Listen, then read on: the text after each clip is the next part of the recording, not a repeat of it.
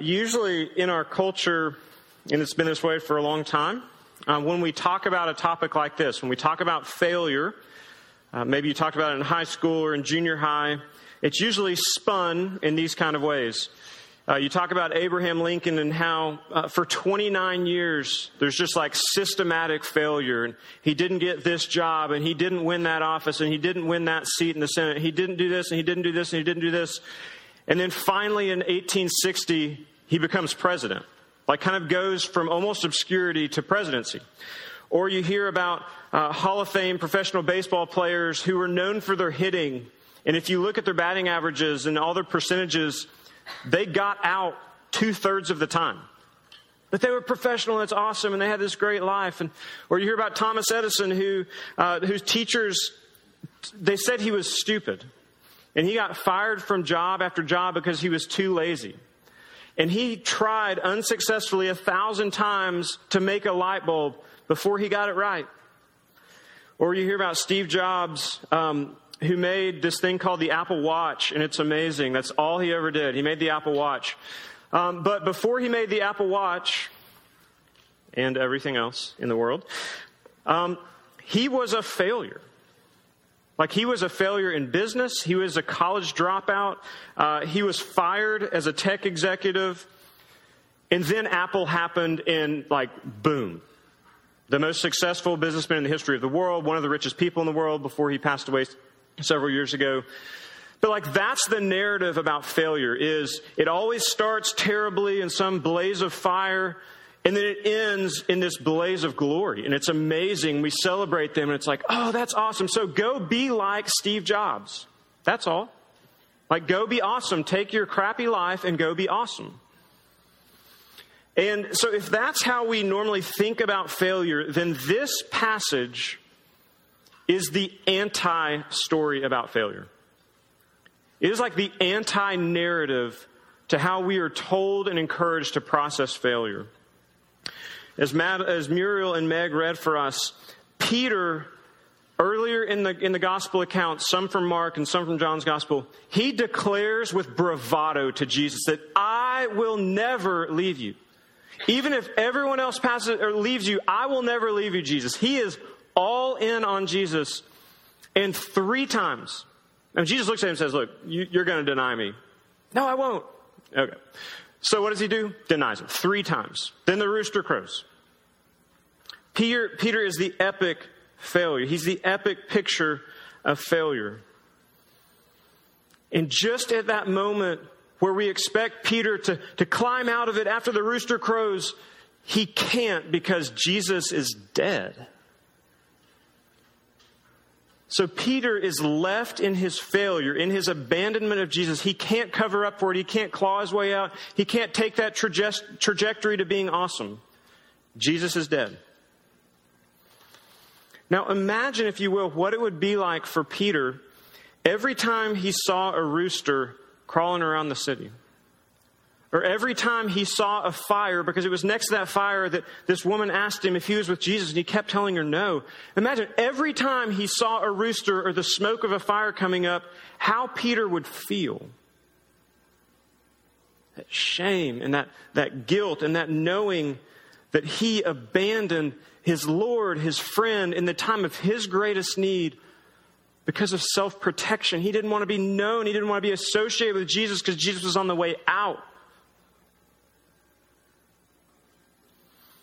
It's a bit like how every time you see that professor of the class where you cheated in that class, whether it's on a homework or on a test or on a project, it's like every time you see him or her and you kind of cower away and put your head down because you just can't bear looking at them.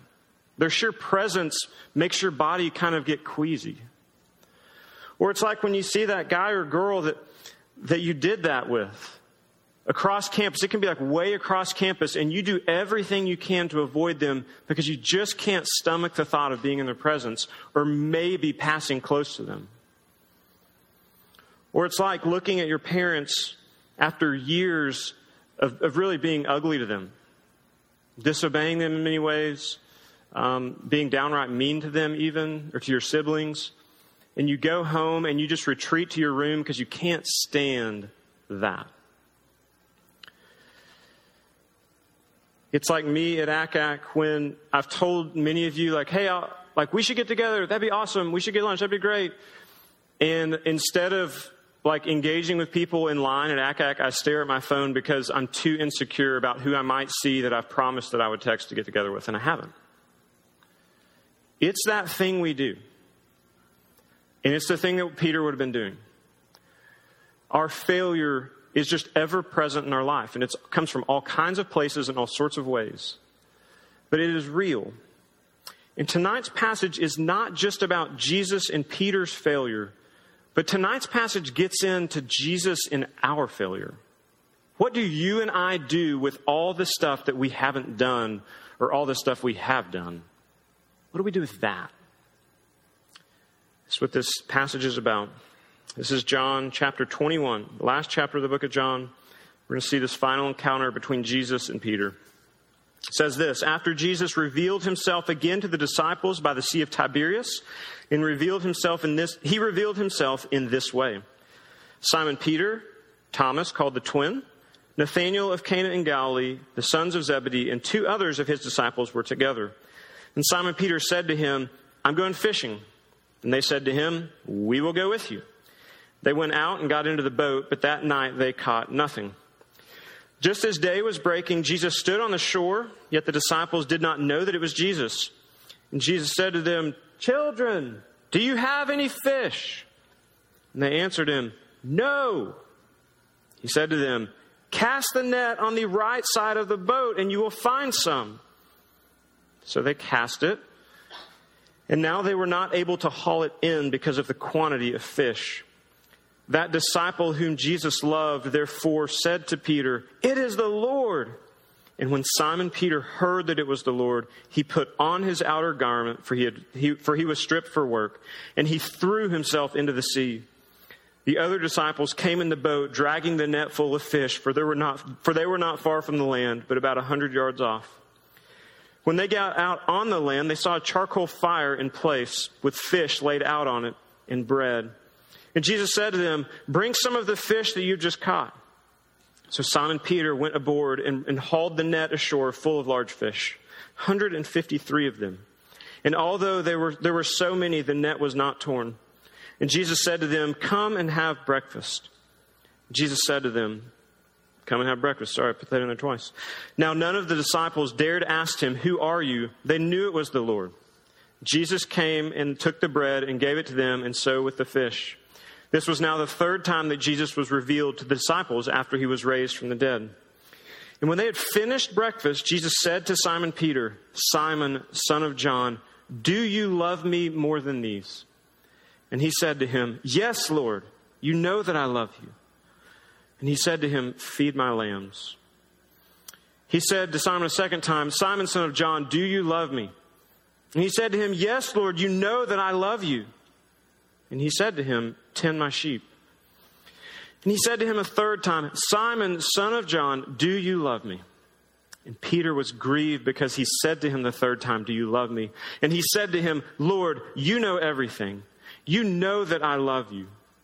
And Jesus said to him, feed my sheep. Truly, truly, I say to you, when you were young, you used to dress yourself and walk wherever you wanted. But when you are old, you will stretch out your hands, and another will dress you and carry you where you do not want to go. This he said to show by what kind of death he was to glorify God. And after saying this, he said to him, follow me. In this story tonight, we're seeing 3 big movements of how Jesus meets Peter in his failure and how Jesus, therefore, meets us in our failure. And the first one we're going to see is that Jesus pursues us gently in our failure. He pursues us gently in our failure. As we get deep into this encounter, I want us to first see that Jesus pursues us, and he pursues us gently. He pursues us, and he pursues us gently.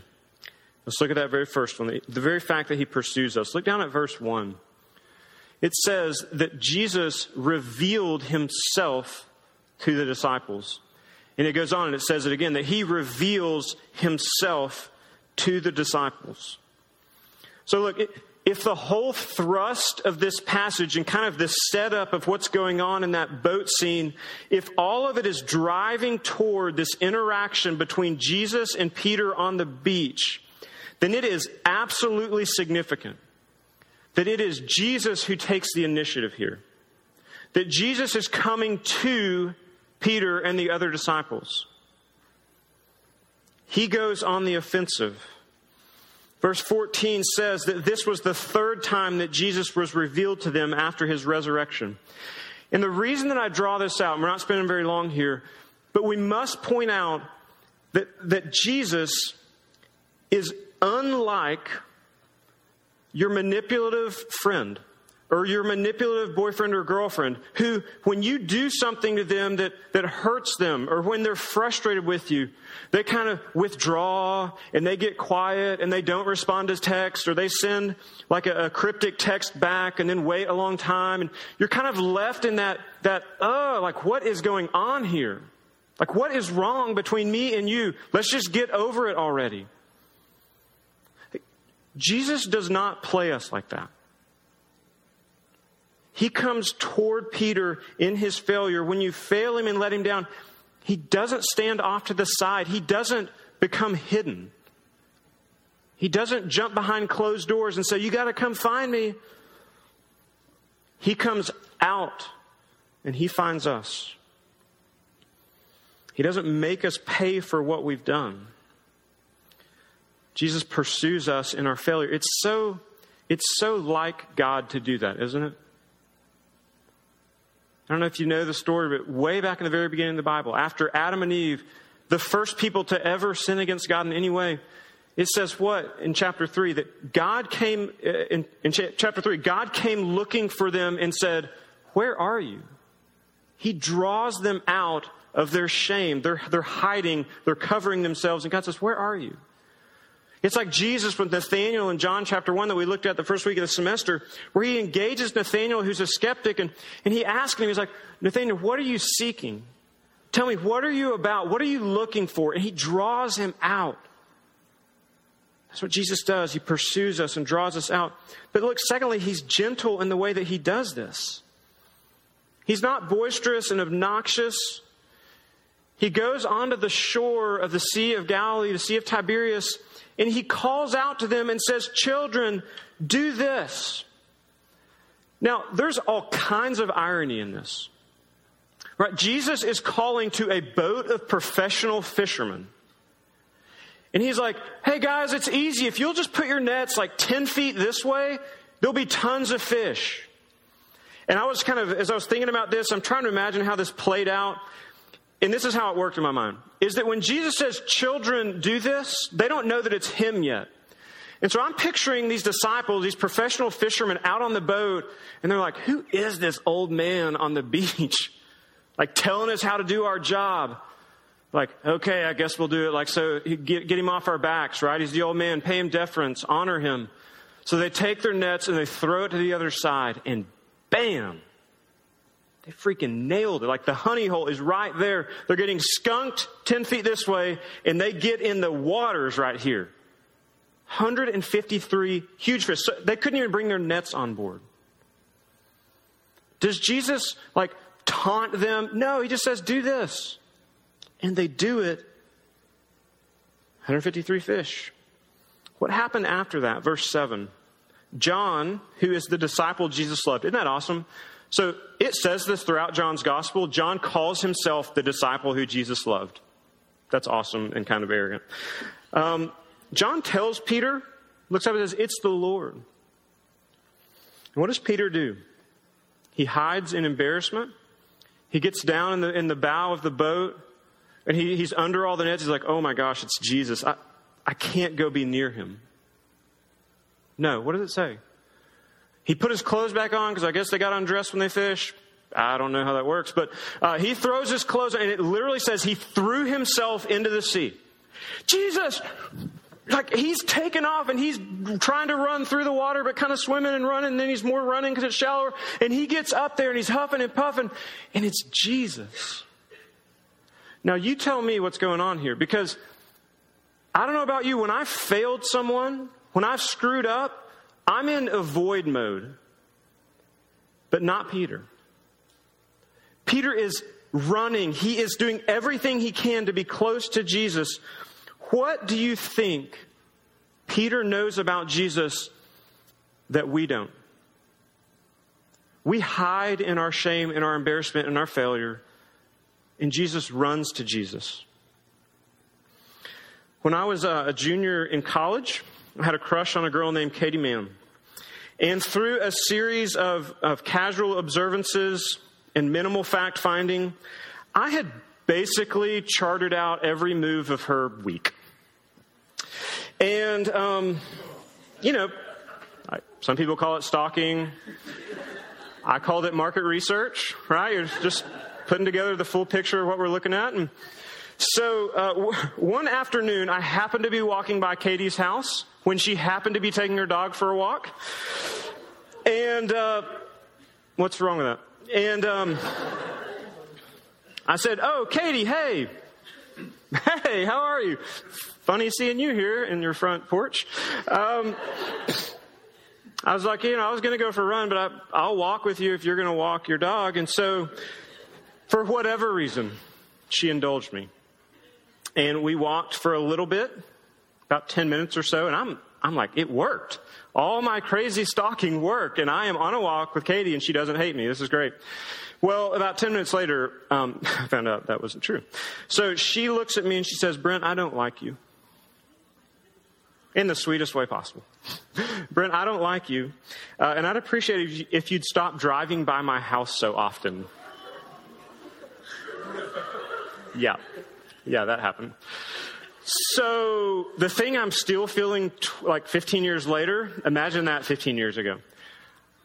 Utterly shocked, utterly humiliated, just all the way down. And I don't think I drove down her street again, ever. And it was a major street in Norman. Like, I don't think I ever went in the vicinity of that place. It was too painful.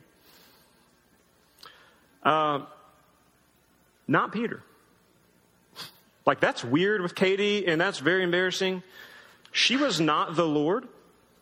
And I hadn't done the most, cosmic source of abandonment possible. I did something weird that probably could have gotten arrested for. But Peter denied Jesus 3 times after he promised he would never leave him. And here we see Peter running toward Jesus. Look, y'all, Jesus had revealed himself to Peter in such a way that Peter knew that Jesus would be gentle with him in his failing. He knew that whatever that interaction was to hold, that Jesus would be gentle to him.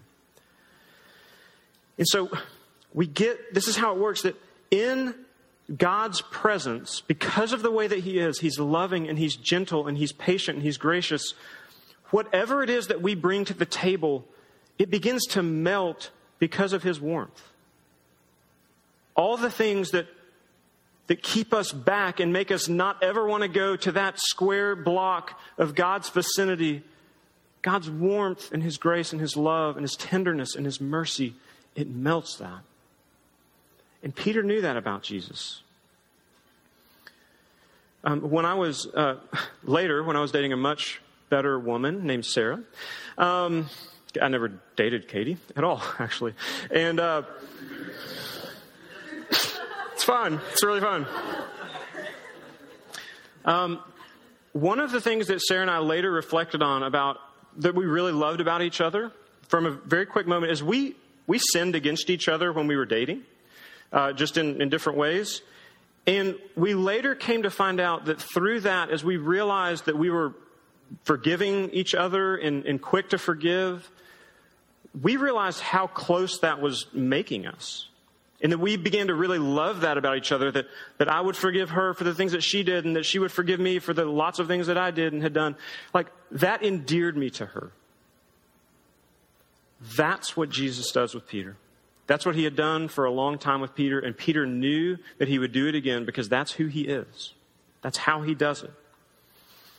Jesus' gentle pursuit has Peter running toward him. But we see something else in the passage. Jesus doesn't just pursue us in our failures, he draws us out of our failure. Look back at verse 9 and 10. It says, when they got out on land, they saw a charcoal fire in place with fish laid out on it and bread. And Jesus said to them, bring some of the fish that you have just caught. Okay, so if this were happening in 2017 and we were using the language of our day, when Peter gets onto the shore and sees a fire with the smoke going up, he would be triggered. Like the trigger warning of all trigger warnings, like, oh my gosh, it's Jesus. Can you imagine that? But not just the fire, the fish. Let's talk about those two things. The fish, they went from having nothing in their boats to having more than enough. Couldn't even pull it in. I don't know. Could Peter have remembered any other time that they essentially had no food and they went to having more than enough? Oh, yeah. Awesome. John tells us in John chapter 6, on the very same sea, they had just like a little boy's couple small fish and a few small loaves, and there's thousands of people needing to eat. And what does Jesus do? He takes that little bit of something and he makes stuff for everyone, fish and bread aplenty, and they gather up more than they started with. And here's Peter on that same sea with the same bread and the same fish scenario, and he is face to face with the Jesus who had done all these miraculous things and the Jesus who he had failed. So there's the fish, but there's also the fire that Peter's dealing with. The fire. The fire. I mean, the only thing that's missing from this is like a rooster running on the beach, where Peter's just like, oh my gosh, could it be worse?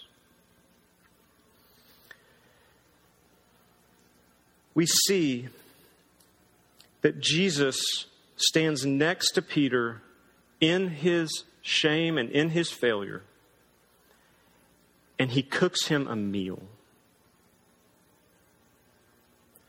In the place of Peter's greatest failure, Jesus offers him grace. He says, I see that fire too, Peter. I know what you're thinking. I created you. Let me serve you. Let me do something for you that you can't imagine. Let me ask you this. Can you imagine Jesus standing next to you as you hold your phone or your laptop, that whatever it is that you've been looking at porn for the last 10 years? Can you imagine Jesus standing next to you and saying, hey, I want to spend time with you? Or you've got the Gap shopping bag or the banana bag or the Anthro bag, that place where you go and escape when you don't want to feel life anymore.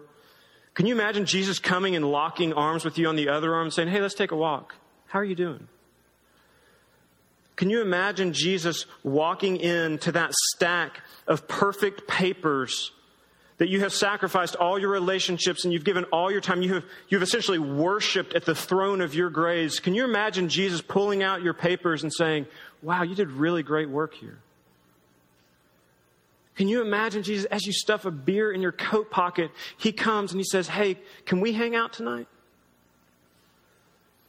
Can you imagine him coming into your place of greatest embarrassment, that thing that you think Jesus would never want anything to do with?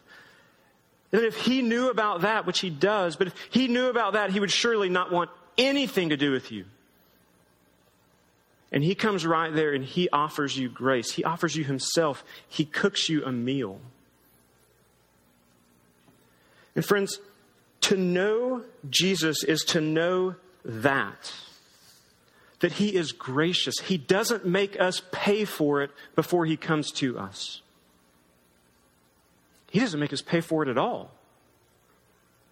It's grace. He pursues us in our failure. He loves us right in that place. He doesn't require more of you. He does something for you. Jesus intentionally draws Peter into his place in remembrance of his failure so that he can draw Peter out of his failure. Did you see it? He takes Peter into his failure so he can bring him out of his failure. Jesus triggers Peter so that Jesus can heal Peter. He essentially is causing Peter to name his sin. He's making Peter get specific with what he has done. It's right there. It's the fire. It's the fish. It's all right there. Let me tell you this. If your sin is vague, if you're like, oh yeah, I'm a sinner. Everybody's a sinner. Nobody's perfect. If you are a vague sinner, then Jesus will forever be a vague Savior to you. He will never be real to you if your sin has never been real to you. If you can't look at the fires of your life and just admit, I am a dumpster fire. It's not one thing, it's all the things.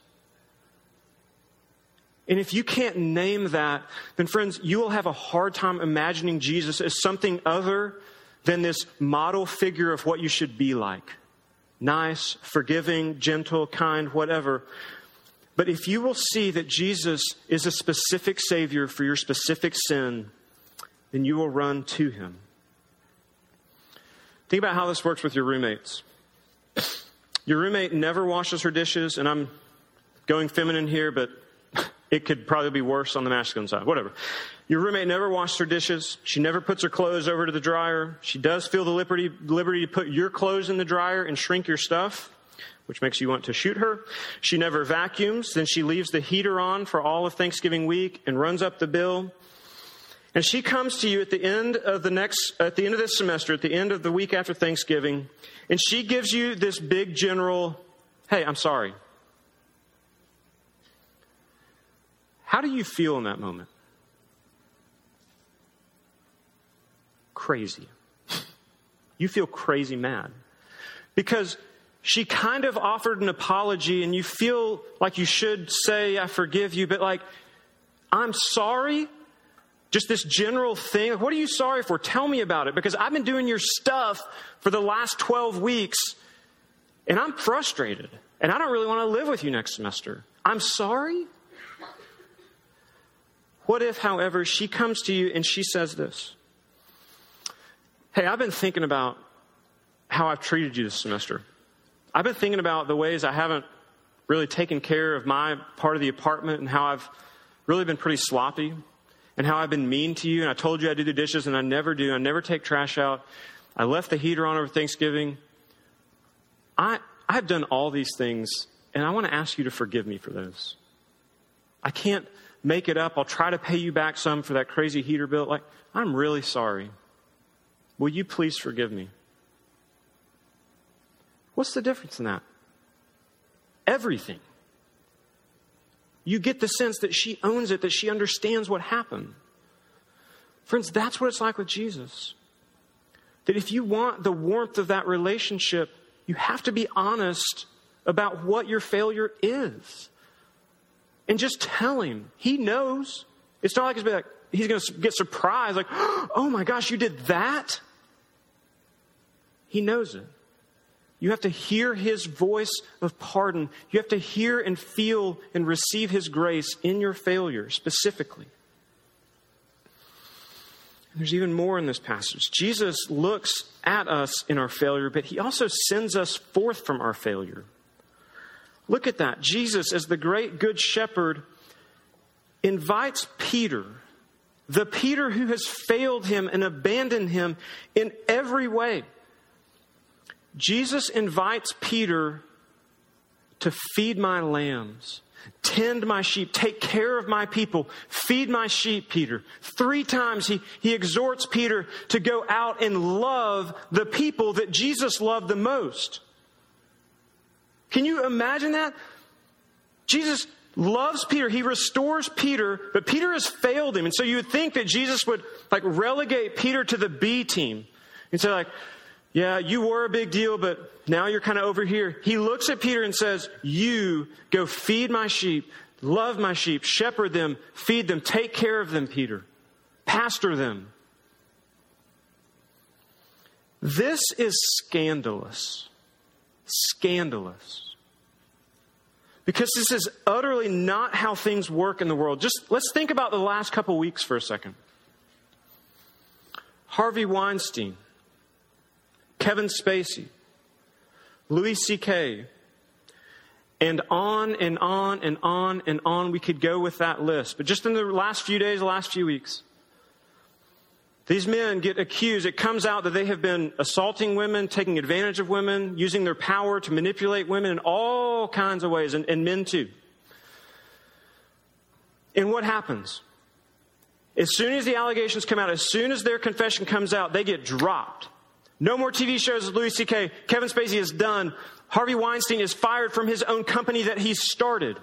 They are done, and rightly so. Rightly so. The movies they had planned to be in production are scrapped, and rightly so.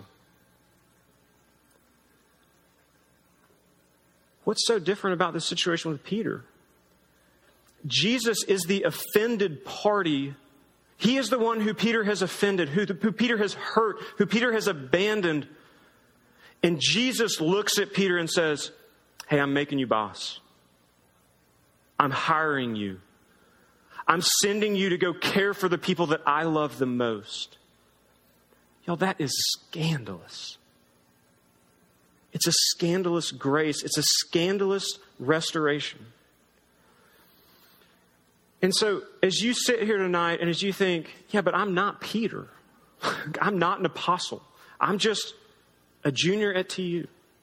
I'm just a freshman at TU. You have to hear this. Two things. 3 years before, the very same Peter was on the very same beaches of the very same sea, and the very same Jesus had looked at him, and to that point, Peter was nobody to Jesus. And Jesus looks at him 3 years before and says, follow me. And here we are 3 years later, after seeing Jesus do so many things, the miracles, after walking with Jesus through all this stuff, the highs and the lows, after he abandons Jesus, Jesus looks at him at the end. After charging him to care for his people, Jesus says again to Peter, follow me. Now, what does that mean? That means that you never stop needing to follow Jesus. Jesus invites you in on the front end and says, come get close to me. Know my grace and my forgiveness for your failures. Receive my love and acceptance for you. Receive that on the front end and every other day after that. You never outgrow your need for God's grace because you will continue to fail. And Jesus will continue to be gracious, and you have to see that. Otherwise, you will burn out. Follow me. Follow me. Keep following me. You don't graduate from that. And secondly, if you're still thinking, how could God ever use me, though? How could God use me? Brent, you don't know what I've done. How could God use me? Notice that he said 2 times, he says, feed my sheep, feed my lambs. And 1 time he says, tend them, which that word also means shepherd them. Feed them. My grace, feed them. Think about this for a second. You may be thinking, I don't have much to give. I don't know the Bible that much. I could never lead Bible studies, or I probably won't go on mission trips. Jesus, how can I serve you? He's saying, take the very meal that I gave Peter. I showed him my grace in his failure. Take that same grace, that same meal, and just tell others about it. Offer it to them. Be gracious with them when they fail you. Do that 2 times for every 1 time you feel like you need to shepherd someone or maybe tell them something hard about their life. Like, err on the side of being kind with people and gracious with them and offering them yourself and your love and your life. And then as you get to know them and you're in their life, you may need to shepherd them and say, hey, look, that's not the best thing for you to do. That's probably not best for you. That's not going to work out in the long run. You shouldn't date him. You shouldn't date her. Look, you probably shouldn't cheat on that test. I know it's going to mean something, but it's not what's best for you. And then you keep loving them. You keep being gracious to them because that's what Jesus calls Peter to. Jesus says in Matthew 10:42, whoever gives one of these little ones even a cup of cold water in my name gives it to me. He gives it to me, Jesus says. I'm going to wrap up right here. Have any of y'all seen the movie The Fisher King? It's It's kind of an old movie now. I figured that might be a strikeout. But it's a movie that Robin Williams starred in, the late, great Robin Williams. And in that movie, Robin Williams plays, he's a little bit developmentally slow, a little bit mentally unstable. He's homeless, he's poor. And so in all of that peculiarity, he has been watching this woman every day in a less creepy way than I watched Katie Moon. And he's developed a crush on her. And again, it sounds creepy, but in the movie it's really gentle and it's endearing and all this stuff. And so he actually gets to the point of asking her out. And the woman that he had been drawn to, she was actually someone of pretty low confidence. She had, as you would find out, kind of been through the ringer with men. But they go out on a date and they have a great time. And he is walking her up to her apartment at the end of the show, or at the end of the date. And she just, like, you can see it on her body, in her countenance. She gets sad and gets a bit distant. And he says, "What is it?" And she says this. She says, "This is what will happen. You will come in the house and we will have a couple of drinks. You will sleep over and I'll wake up in the morning, but you will be distant. You aren't going to stay for breakfast. And I'm going to go to work feeling so good, but you aren't going to call. And I'm going to begin a slow descent to where I become nothing more than a small piece of dirt. And I don't really want to do that again. I don't know why I'm putting myself through this again." And at that point, Robin Williams has this pained look on his face, a look of confusion and hurt. And he says this, he says, "I don't want to come in because I'm not interested in coming up for a night, one night stand. I have a confession. I'm in love with you. I want to love you forever. Listen, I already know you. I know that you hate your job and you don't have many friends. I know that it takes you 2 tries to get out of your car every afternoon at lunch.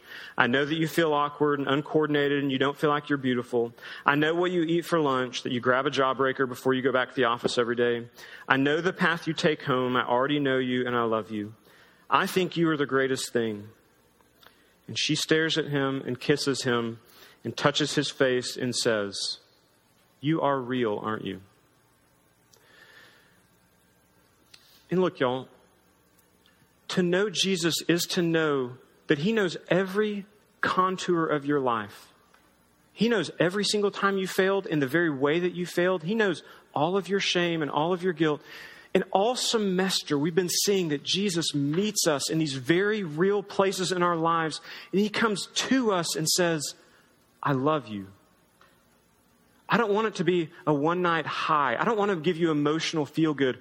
I want to join you. I want to be with you forever." And that's what's held out again tonight, is the God who knows everything about you, the highs, the lows, and everything in between. And he offers you not some gimmick, not some 5 steps to the better you. He offers you himself and his grace. And he says, "Let me forgive you. Let me heal you. Let me take all of it and remake you. And let me use you." Because it's not just that Jesus uses people like Peter. It's that Jesus only uses people like Peter. Because that's the only kind of people there are. Please pray with me.